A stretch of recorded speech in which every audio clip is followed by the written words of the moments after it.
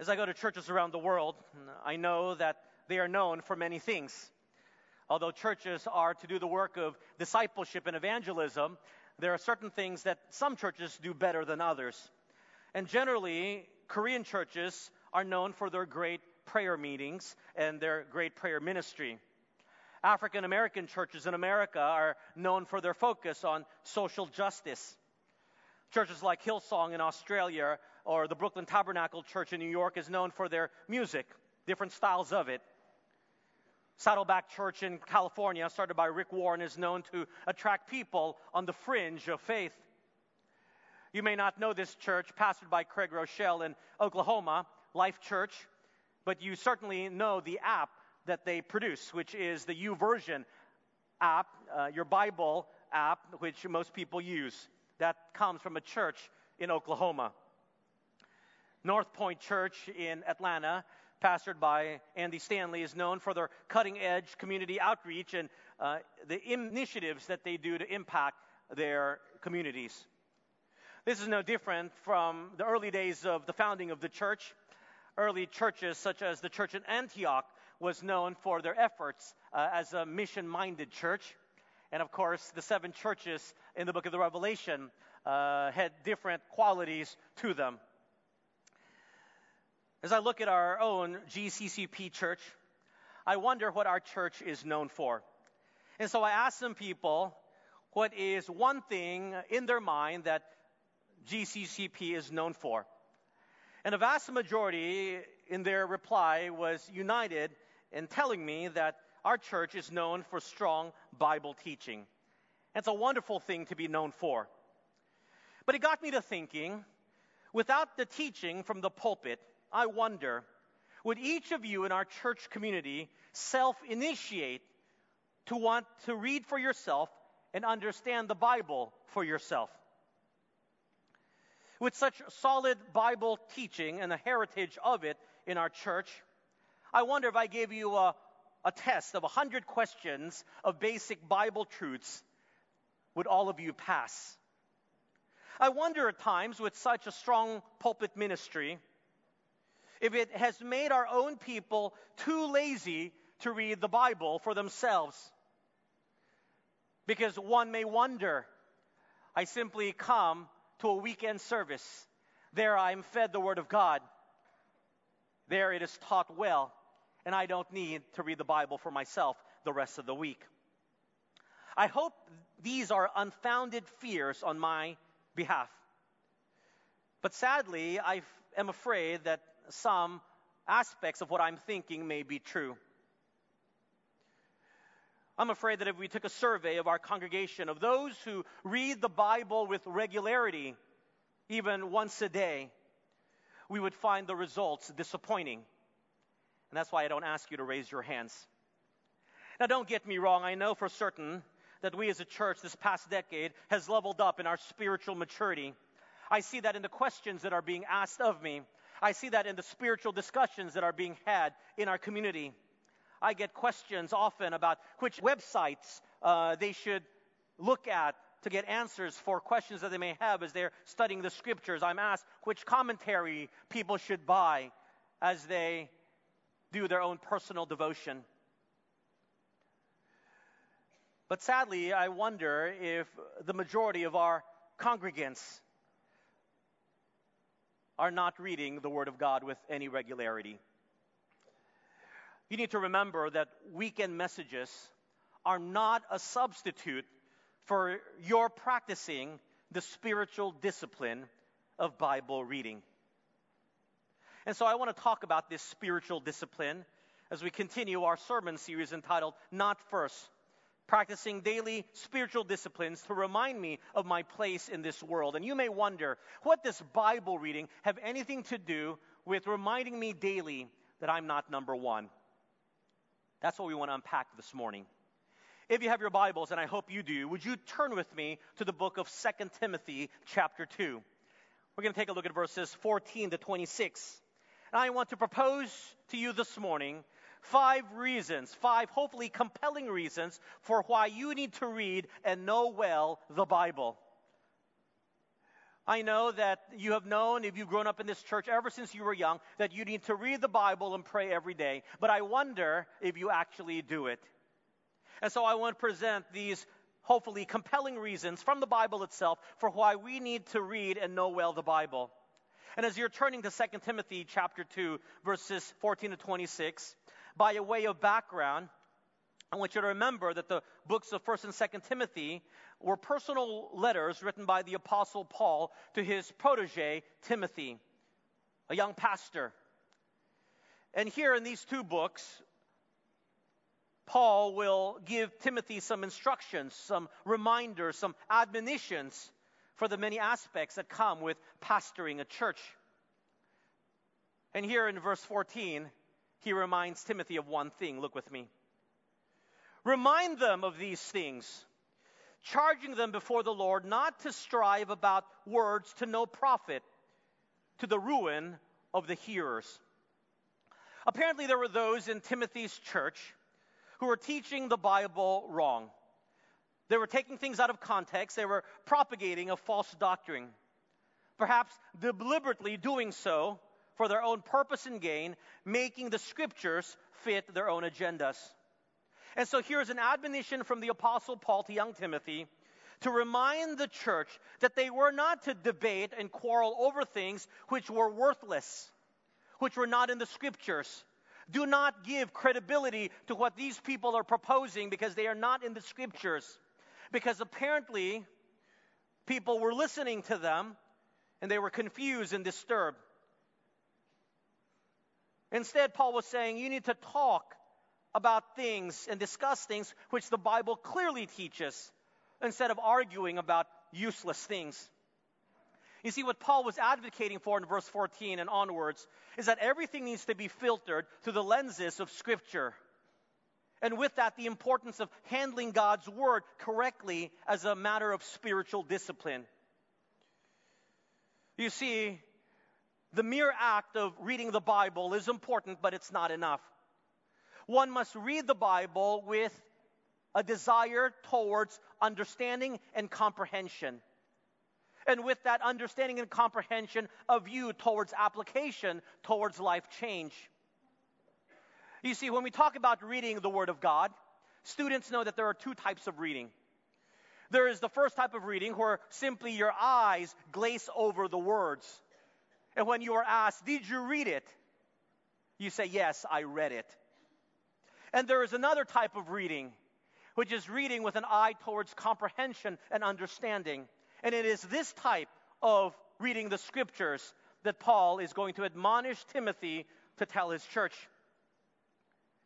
Sadly, many believers don't read with the second type of reading. They're simply reading, eyes glossing over words, and somehow justifying in their minds, I have read the Word of God. Let me give you an example. It happened just a few minutes ago. How many of you, if I were to give you a quiz on what you read at the scripture reading, would be able to answer where those verses came from or what was being talked about? For sure, you should have passed the quiz because you read with such confidence. You read in unison. But I wonder how many of us actually really read with comprehension what was being flashed up on the screen. Audible words came out of your mouth, but I think the vast majority may have forgotten the very theme of what the scripture reading was all about, which is about reading the scriptures. That goes to show that we as believers go through the motions of reading scripture, sometimes intentionally, sometimes unintentionally. And sadly, many Christians can claim to read through the Bible in a year. And they pat themselves on the back as if that's an accomplishment. And you ask them, what did you learn? How was your life changed this year as you read through the scriptures? Their life has not changed. They don't know what they were reading. They were just happy with the notion they read through the Bible in a year. You see, when you read without comprehension or understanding, it's a useless endeavor. So why this discipline? Look what Paul writes in verse 15. Be diligent to present yourself approved to God, a worker who does not need to be ashamed, rightly dividing the word of truth. Here Paul reminds young Timothy to remind his church that they are to desire to present themselves approved to God, meaning being one who God is okay with in how they are living. How do we get God's approval? If God were to pick out the men and women in this congregation, in this service, who he approves of, would he stop with you?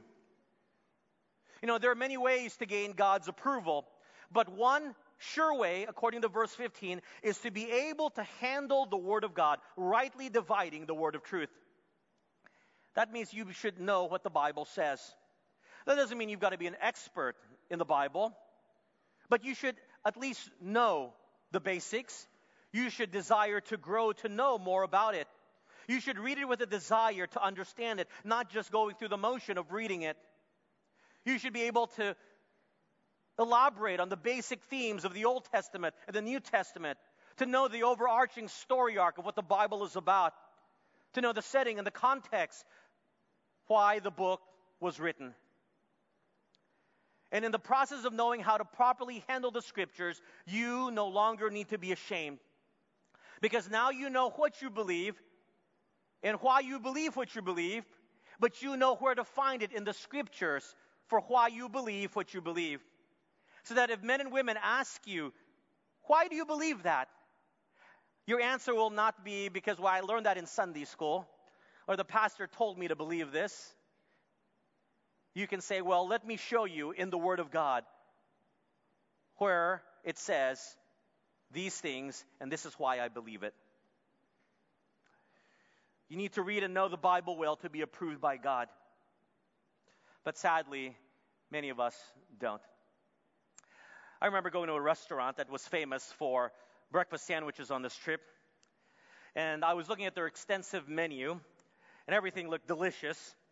And I was deciding between, having narrowed down the choices, to ordering either a steak bagel or a sausage bagel. And so I asked the order taker if the steak bagel was any good. And he said, yes, sir, it is delicious. It's popular with many. It's one of our best sellers. Then I asked about the sausage bagel. And he also said, it's very good. It's delicious. It's popular with many. And with two such equally enthusiastic recommendations from the server, I couldn't decide. And no, I didn't order two sandwiches. And so I asked the server, what would you pick? Whatever you decide, that's my order. Should I get the sausage or the steak bagel? He said, sir, I'm sorry, I can't help you choose. I said, why not? He said, because I'm a vegan. I don't eat meat. This is what in our generation we call a face palm moment. You're telling me it's good, and you've never eaten it.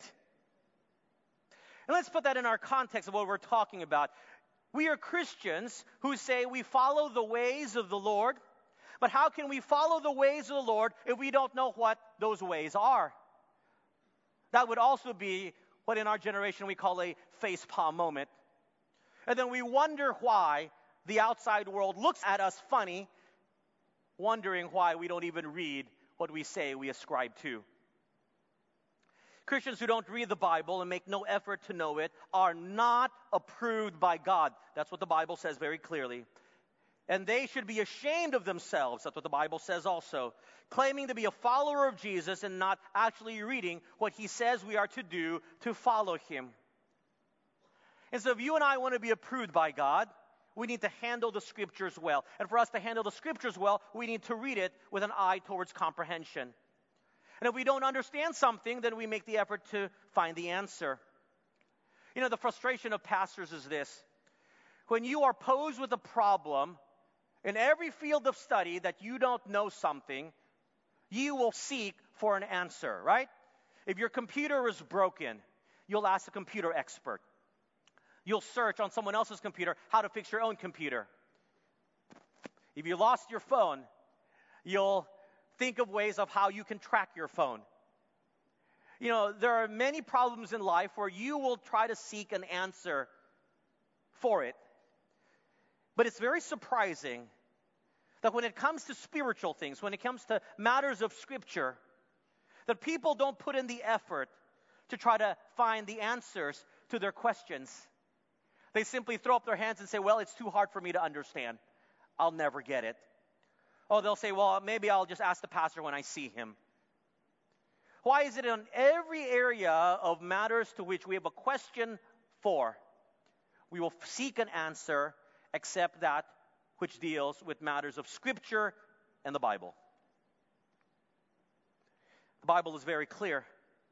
God disapproves those who mishandle His Word, who do not read His Word. And so that's why, number one, if you're taking notes, I want you to understand, number one, we need to read and know well the Bible to be approved by God. Read and know well the Bible to be approved by God. I'm not here to force you to read the Bible. I can't guilt you into doing so. I can't compel you to do it. I can only propose to you that if you read and know well the Bible, you will gain God's approval. And with God's approval comes much blessings. Now, why is it important for the church and the congregants of the church to know the Scriptures? Look at verse 16 with me. But shun profane and idle babblings, for they will increase to more ungodliness. Now, in contrast to the correct handling of God's Word, there is what is described as nonsense words, godless chatter, profane and idle babbling, which leads to more ungodliness, Paul writes. You see, this was Paul's warning to young Timothy, that the people of his church needed to know more about the Bible to suppress the dangers of wrong theology and false teachings, not based on the Scriptures, which will infiltrate the church. And once it infiltrates the church, it will spread, it will damage, possibly destroy the church. And to fight against false teaching and wrong theology is for the members of the church to know well the Bible. And that's why I'm appreciative of our church. I'm appreciative of our church with a very full statement of faith. It is detailed. It takes a stance and a position of what we believe the Bible teaches us regarding key theological issues with lots of biblical support. There are many churches today, the vast majority of churches today, I would say, that don't have a solid statement of faith. They are not grounded on solid theological foundations based on the Word of God for the sake of being inclusive, for the sake of wanting to avoid any conflicts. But they will find themselves in a very precarious situation where it becomes a free-for-all. You know, when I return back to the U.S., I enjoy the privilege of speaking in many types of churches, but my heart breaks when I go back to see what's happening in the churches of North America, in the U.S. and in Canada, where after a generation has disregarded the proper teaching and the learning of God's Word for the sake of cultural acceptance, is now shown itself in a result of churches that are dying throughout North America. It shows itself in a generation that is simply biblically illiterate. Here, when I tell you, please open to a passage, I believe that the vast majority of you know where to find it in the Bible. When I go to churches in America and I ask them to open up their Bibles to a specific passage, most of them just look at me with a very blank stare. They have no idea where the books of the Bible are found and in what order. It is a church culture that allows wrong theology to thrive, false teaching to gain a foothold. And it's happening throughout America because they are not grounded in the Word of God. When I speak at churches, people come up to me after church and they are still amazed that I preach from the Bible verse by verse. I wonder what they are listening to if they're not listening to the Bible being taught verse by verse.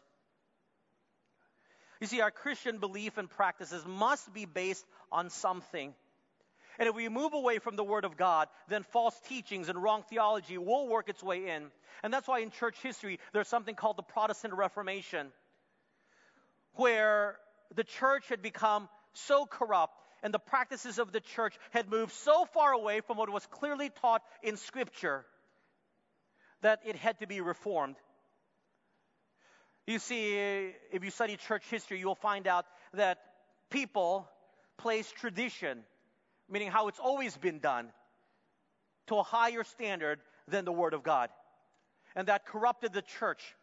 That did not hold church pastors and church authority leaders to account.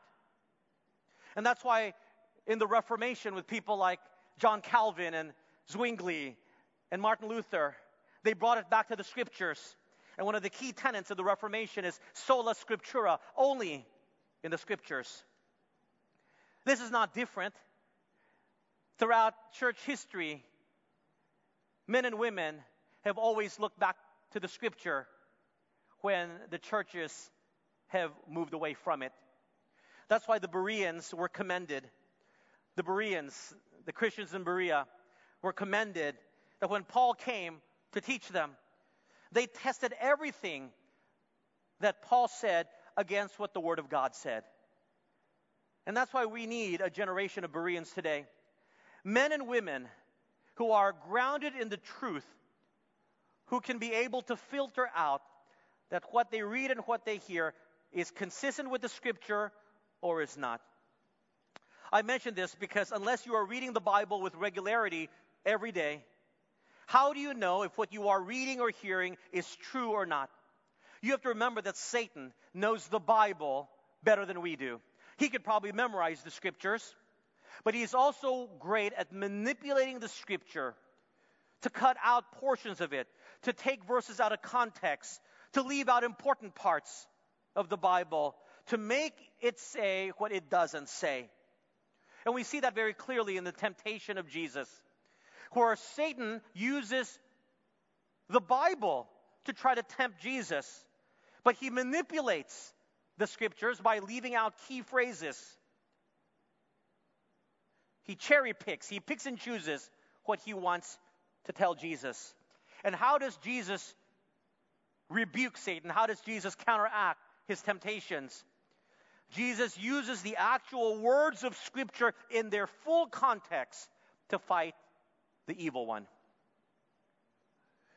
My friends, you and I need to read the Scripture so that we can make sure that if people are telling us certain things, they are not taking verses out of context to manipulate the Bible to make it say what they want to say.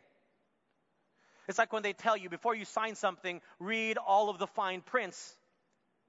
And somehow, because we feel as if we trust the person, or we feel because they say it's from the Bible, or parts of it are from verses you are familiar with, that we trust it. And we get into trouble when we don't read the fine prints of any legal document before we sign it, and we get into trouble when we do not filter what people tell us by not knowing the Scriptures ourselves. Paul gives an example. Look at verse 17. And their message will spread like canker. Hymenaeus and Philetus are of this sort, who have strayed concerning the truth, saying that the resurrection is already past, and they overthrow the faith of some. Paul speaks about a very present situation where two individuals, Hymenaeus and Philetus, were spreading wrong teachings on the resurrection, perhaps advocating for a spiritual resurrection rather than the real bodily resurrection of all believers, which the Bible clearly teaches. And the Bible tells us that they were leading many astray. You know, this wrong teaching could have been easily rebutted if they simply read what the Bible taught. Can I encourage you to read the Bible?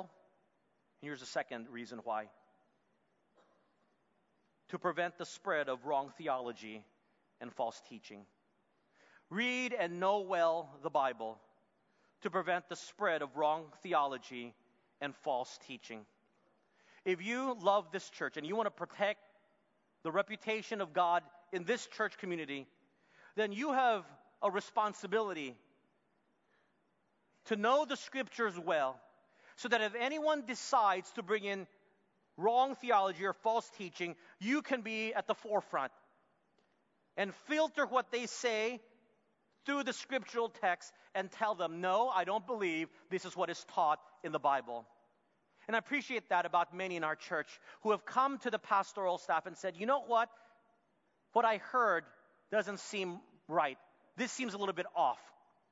And it's because they know the scriptures, they study the scriptures, and when something doesn't seem right, they flag it.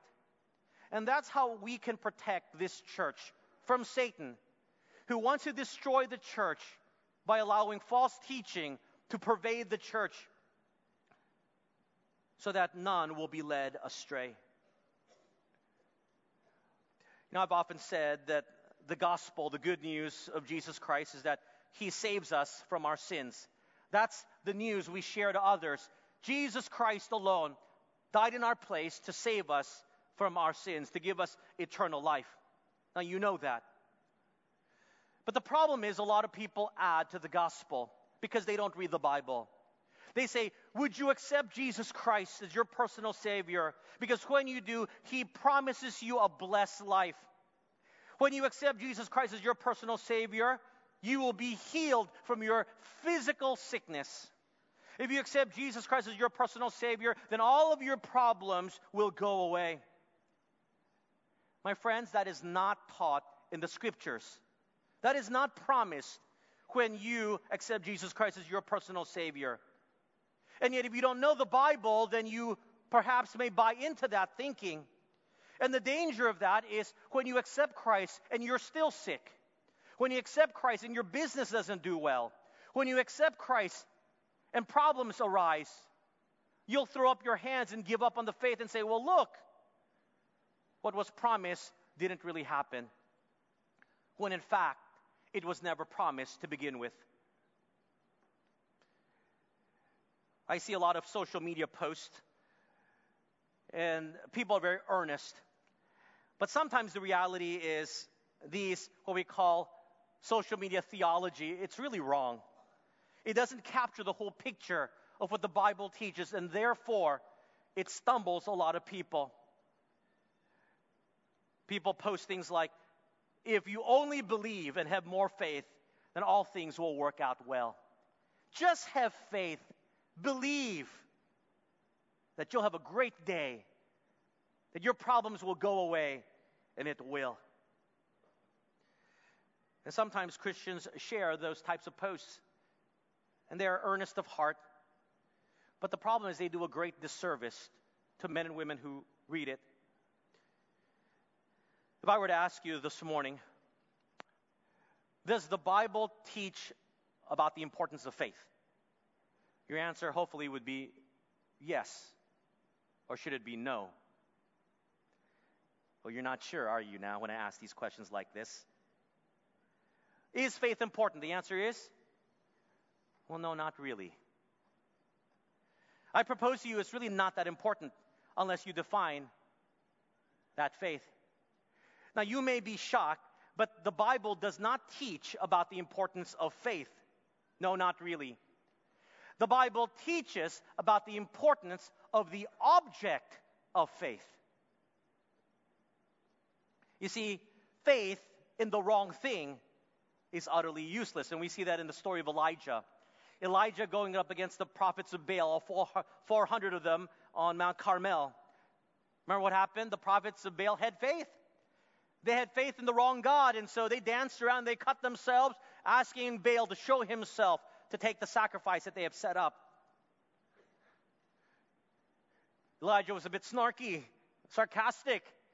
Maybe Baal is sleeping, call out them, call out to him with louder voices. He may not be listening to you, and they did. Their faith was in a false god, and that's why nothing happened.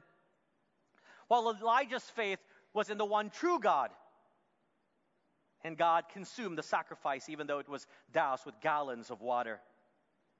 You see, faith is important, but if you read the Bible, you will understand it is the object of faith that is most important. Then you say, okay, I learned something today. I need to nuance what I say to be correct. It is the object of my faith. And so you come out with this theology that as long as I believe that God can do it, He will do it for me. If I use the name of Jesus, if I pray, in Jesus' name I claim it, it's mine. In Jesus' name, let that sickness be gone. In Jesus' name, I hope I win the lottery. I don't know, whatever you use Jesus' name for. I have faith in the one true God. The object of my faith is correct. Is that enough? The answer is no. Because if you read the scripture, you will find out that it's not only the object of your faith that is important, it is what the object of your faith has promised. If God hasn't promised something, you can't claim it. Because if you do, you will be very disappointed. Does God promise that your life will be trouble-free? The answer is no. Does God promise that you will always be healed from your disease? No. Does God heal? Absolutely. Is God able to do the impossible? Absolutely. But He never promised that you will get what you pray for. What does He promise? He promises peace in our heart amidst troubled times. He promised us that He will never leave us nor forsake us. He promises to be with us. He promises eternal life with Him. Those are the promises He has made. That is what you can claim. Let me give you an example if you still don't understand. A few days ago, before I arrived from the U.S. yesterday, a few days ago I talked to my daughter, and I told her that I was coming home. She told me that she missed me, and I told her, I know it's been a long trip, but when I come back, I will have for you a gift. And of course, suddenly she became very interested. When will you come back? What time? Will I still be awake? You know, kids are happy when their parents come back, but they're happier because their parents are going to bring them something.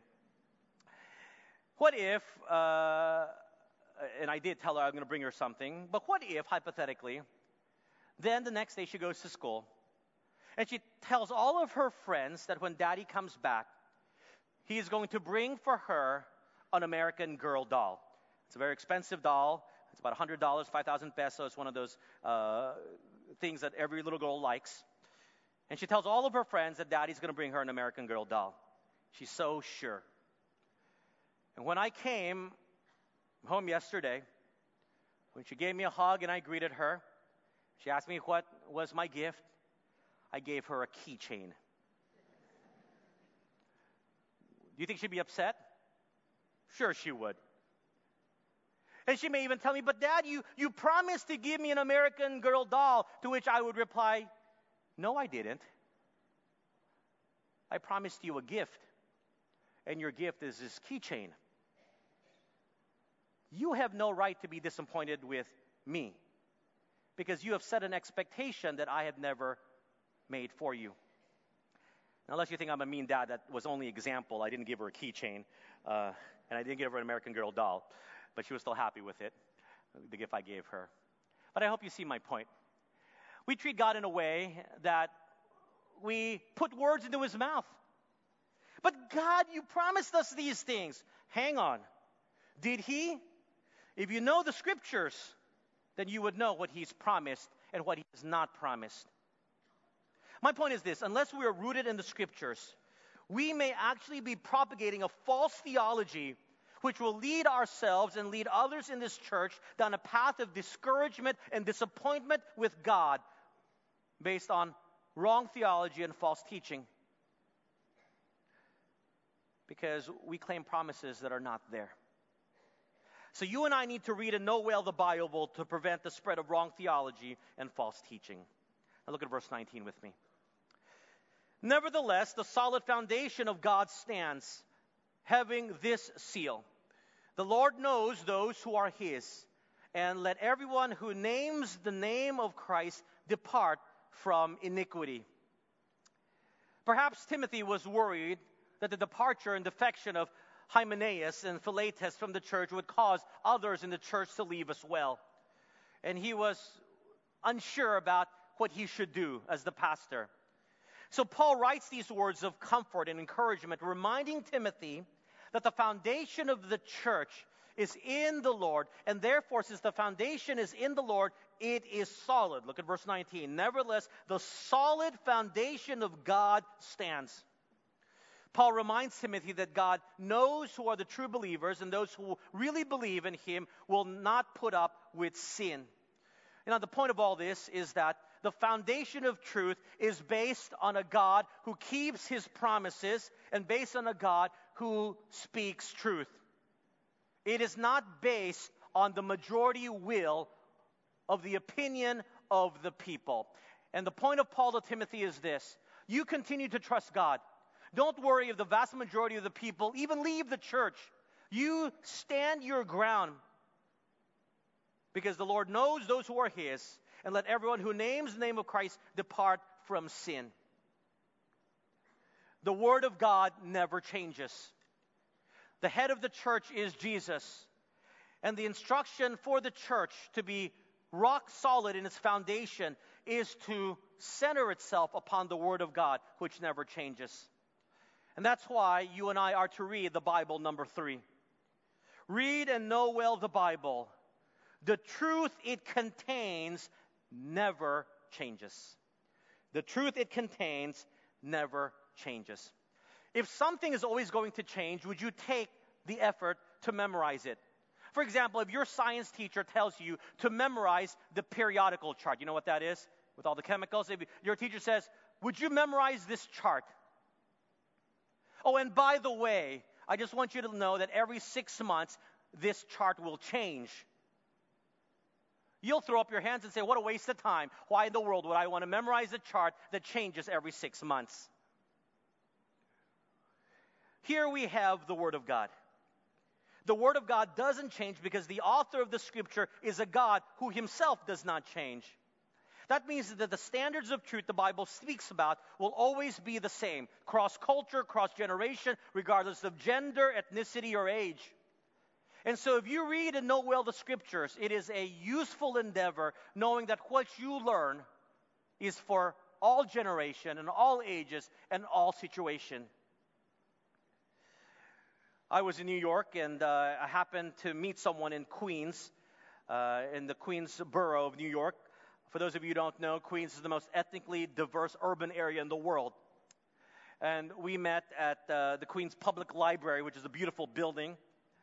And as I walked in, I noticed that in the lobby of the Queens Public Library was a very large sign. And here's what that sign read: Queens Public Library, we speak your language, welcome. Wonderful, very inviting. But then there were other words underneath it. It said this: at Queens Public Library, we speak science fiction in Spanish, fables and finance, HTML and LGBTQ, immigration and imagination. No matter who you are, where you're from, and what you want to do, we speak your language. Now, I know what the purpose of this sign is. It's to be a message of inclusion, to welcome the very ethnically diverse population that is Queens. And while that sounds very nice, in reality, this is actually very dangerous. If truth changes and adapts to the culture that changes, then it is what we call relative truth, and it is no truth at all. Did you get that? If truth is always changing based on the majority opinion and the culture of that generation or an influential individual, then it is no longer truth because it is changeable. Truth is truth, and it never changes. The only thing that is absolutely true comes from a God who never changes. And that's why when you invest your time in reading the Word of God, it is a worthwhile endeavor because the truth in it never changes. You can stake your life on it. You can stand firm in it. You can stand. Even though the pressures of the world are upon you, you can be assured that the truth spoken of in the Scripture will never be proved wrong. Verse 20 and 21. But in a great house there are not only vessels of gold and silver, but also of wood and clay, some for honor and some for dishonor. Therefore, if anyone cleanses himself from the latter, he will be a vessel for honor, sanctified and useful for the master, prepared for every good work. Here in verses 20 and 21, Paul uses a metaphor to help Timothy understand a very important concept. He said in the houses of those days, there were different containers made up of different materials. Some, like precious metals, like gold and silver. Others, more regular items, like wood and clay. But regardless of how that container is made, what's more important is the purpose to which the container serves. Some for good purposes, like protecting something. Some not so good, like hiding something that's not theirs. What Paul was trying to say to Timothy is that he needed to be used by God with a very clear purpose. And therefore, he needed to distance himself away from these false teachers so that he can be sanctified, set apart, a vessel for honor, useful, prepared for every good work. Now, how does that work applicationally in our life today? It is the same warning, to distance ourselves from sin so that the purpose of our lives will be such that we are set apart, useful for the master, prepared for every good work. You see, number 4, for why we need to know the Scripture and know it well, is that it will prepare us for life. Read and know well the Bible. It will prepare you for life. So many people feel unprepared for the challenges of life. And here the Bible is given to us as an instruction manual, a guidebook for daily living. When you read it, you prepare yourself for how to handle challenges in life. The Word of God prepares you to deal with difficult people, to people who stab you in the back, to people who disappoint you. This book gives you the preparation for your own self-examination for how you can improve. You know, if you encounter a life problem at school or in the workplace or in your family, we often turn to a book. If you have financial problems, you get a book from a financial guru. If you have problems in investing, you get a book about investing. If you have a problem in your love life, you get a book written by a counselor or psychologist or psychiatrist who is an expert, supposedly, in the area of love. Right? So if you've got a problem in life, why don't we go to the giver of life, who created us, who knows mankind better than man themselves? It is in this book where you will be able to find joy amidst troubles. It is in this book where you will be able to find happiness and satisfaction when you have everything in the world and what the world has to offer, and yet you still feel unsatisfied. It is this book, the living Word of God, that will prepare you for life. My travels took me to the northeast of the U.S., and it's winter, and I experienced 2 Arctic cold fronts. And I don't know if you know anything about driving in the cold weather, but with sub-zero temperature, often the air in your tire becomes affected. And so the cold front came through, and when I started up my car, the low tire pressure warning light came on.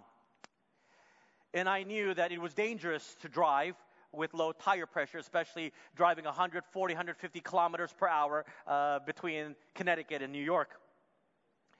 And so I needed to put air into my tires. Now, what would you do? Would you simply say, well, you know, this indicator light says I need to put air, so I think I'm just going to go to a gas station, put air. And if I push on the tire, if it feels hard, that's good enough. If you know anything about cars, you will know that that's very dangerous. You need to make sure that your tire is not overinflated, because if it's overinflated, it may burst. You cannot also drive with an underinflated car. It may also burst your tire. And so I needed to know 2 things. I needed to know what the PSI for this tire is in cold weather. That's pounds per square inch. I needed to know what was the optimal manufacturer recommendation for tire pressure in cold weather. And I needed to know, when I fill it up with air, what the current pressure was to adjust to it. It was a hassle. You've got to understand. that the weather was -6 degrees. And it's not like here in the Philippines where it's full service. You do everything there yourself. It was a rental car. And so I had to do the research to find out what was the optimum PSI for the tires in my car in cold weather. And after much research, calling my brother who had a similar car, I found out it was 36. And so I went to the first gas station, drove up to the air hose, and I checked and I realized that the measuring tool to measure my tire pressure was broken. You've got to understand it's -6 degrees. I'm out there in the bitter cold trying to make sure that my tire is well inflated. I said, well, this won't work. And so I drove and I went to a second gas station. And guess what? The measuring device was also broken. I kid you not, I went to a third gas station and the measuring device was broken also. It is -6 degrees. Every time you walk out there, it is bone-chilling cold. It's miserable. It's raining. I don't want to be out there. In that frustration, I could have easily said, you know what? I'll just fill this tire with air, and if it feels hard enough, whatever. But I realized if I didn't get this right, my life was at stake. As I was driving on this highway, and I was driving with passengers. So I had to go to a store to buy a tire pressure gauge, and then go back to one of these gas stations, fill it up, and having to keep adjusting to make sure that I got it to the perfect 36 PSI for cold weather. It was a hassle for sure. But you know what? I realized that if I didn't put in the effort to know how to inflate my tires properly, I was putting my life at risk. And I was putting at risk the lives of others who were with me. The Bible plays the same role. The Bible tells us the standard by which we measure our life. It tells us what holiness looks like. It tells us what God is pleased with. It also serves a second purpose. It serves as the measuring gauge where every day we can take our lives and match it to see if we are matching with the standard that God has set. And so the problem is if you only come on a Sunday morning and that's the only time you open up the Word of God, you're driving the rest of your life from Monday to Saturday at your own peril. Because you're not checking your life against the standard that God has set. The standard doesn't change. The optimum way you live your life is by living out the principles of Scripture. And if you want to live your life in an optimum way, you should be cross-referencing how you live your life every day with what the standards are. Either that or memorize it. But we're not a culture that memorizes it. And so we must read it. Read and know well the Bible. It will prepare you for life. Look at verse 22 to 26. Flee also youthful lusts, but pursue righteousness, faith, love, peace with those who call on the Lord out of a pure heart, but avoid foolish and ignorant disputes, knowing that they generate strife. And a servant of the Lord must not quarrel, but be gentle to all, able to teach, patient, in humility correcting those who are in opposition, if God perhaps will grant them repentance, so that they may know the truth, and that they may come to their senses and escape the snare of the devil, having been taken captive by him to do his will. Now I wish we had time to really unpack these verses one by one. There's so much to unpack. But here what you have is the older and more mature Paul, under the inspiration of the Holy Spirit, giving some very practical and godly advice to young Timothy in how he should live. There's here an admonition to pursue righteousness, an admonition to pursue love and peace, to avoid petty fights, to be patient, to treat gently those who are wrong, so that they may perhaps come to know the Lord. If you take these verses and read them every day, they are a month's worth, even more, a year's worth of character improvement points for how you can improve your life. You see, it is a misnomer. It is a lie of Satan that people today believe that the Bible is not practical. Sometimes we have this notion that the Bible can't speak to us. It's only for those who graduate from seminary. No. The Bible is practical for today. It is our guide for daily living. And that's the fifth compelling reason I hope you will read and know well the Bible. Number 5.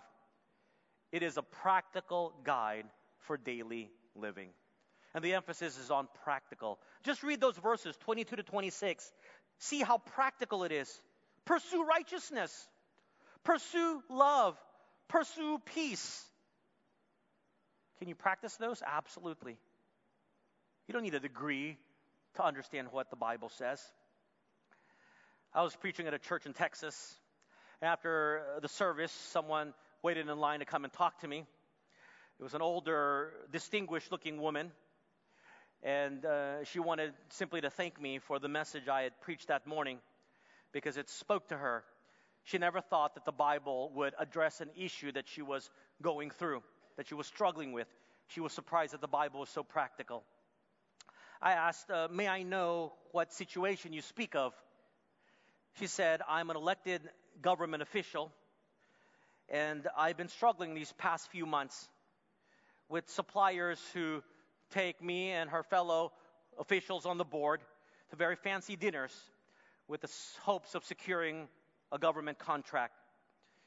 She said, yes, there are policies in place, but I felt very uncomfortable with this. And I don't know whether to decline these lavish dinners or not, because it felt like they were trying to buy my vote. But now what you have shared from the Scripture, God has used to speak into my heart. I never knew that the Bible could speak about this subject with such clarity. I know what to do.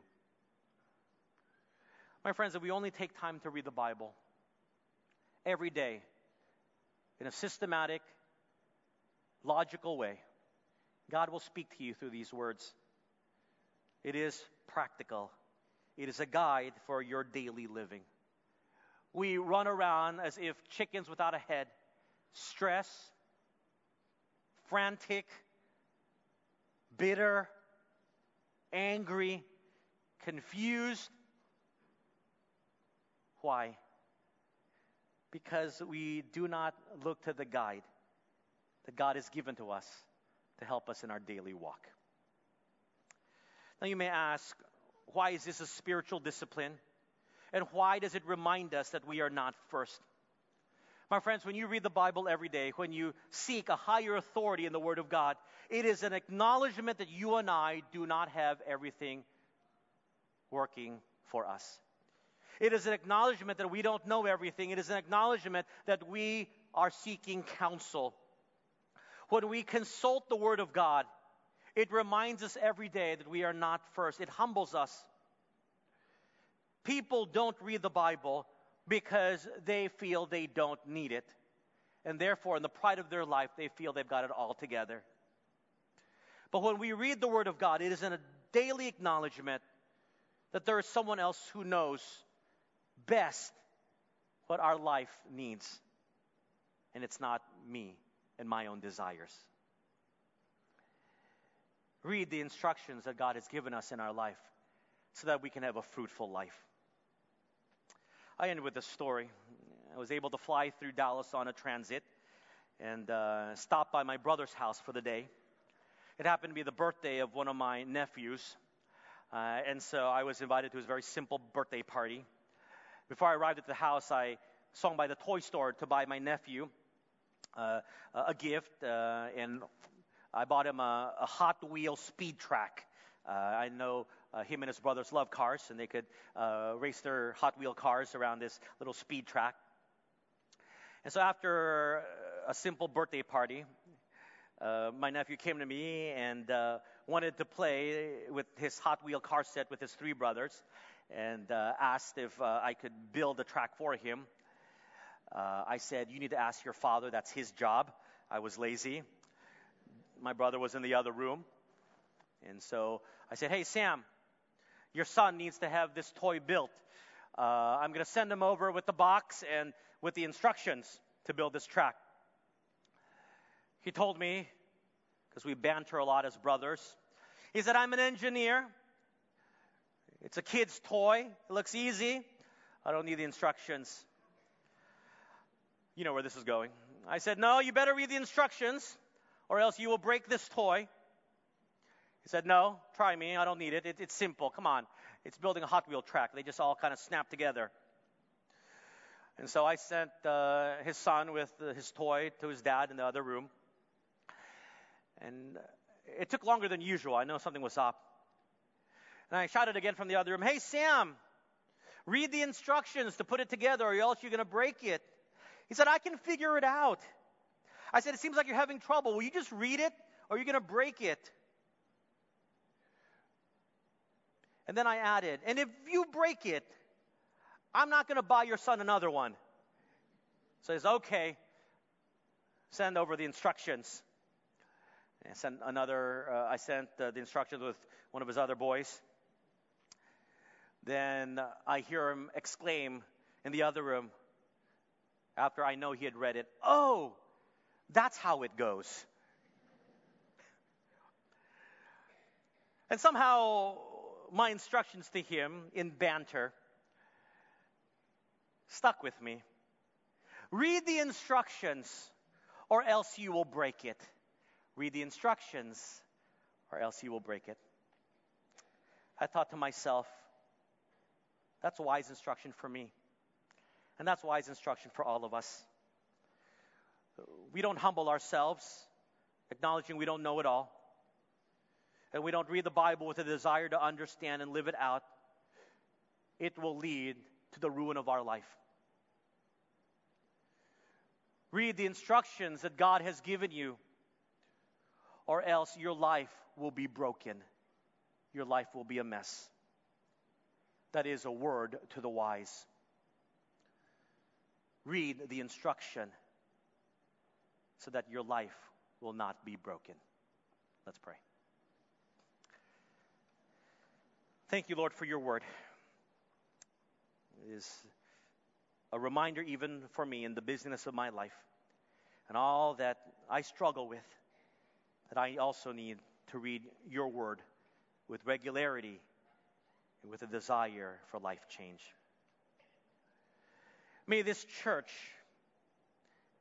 not only be known as a church that teaches the Word of God, but more importantly, may this church be known as a church where the men and women of it read the Bible for themselves and are able to rightly, ably handle the Word of God. I pray that this church, so grounded in the Word of God, would be able to prevent false teaching and wrong theology from creeping in. I pray that because of the men and women of this church who are grounded in the truth of the Word of God, will be able to stand firm amidst the cultural tide that has destroyed many churches. I pray that as you look down from above and you look at this church, you will approve of this church, because the men and women of this church look to the practical guidebook for the purpose of how they are to live their life. I pray that the words of life from the Bible will be that which richly indwells each person here because they have read it. In Jesus' name we pray.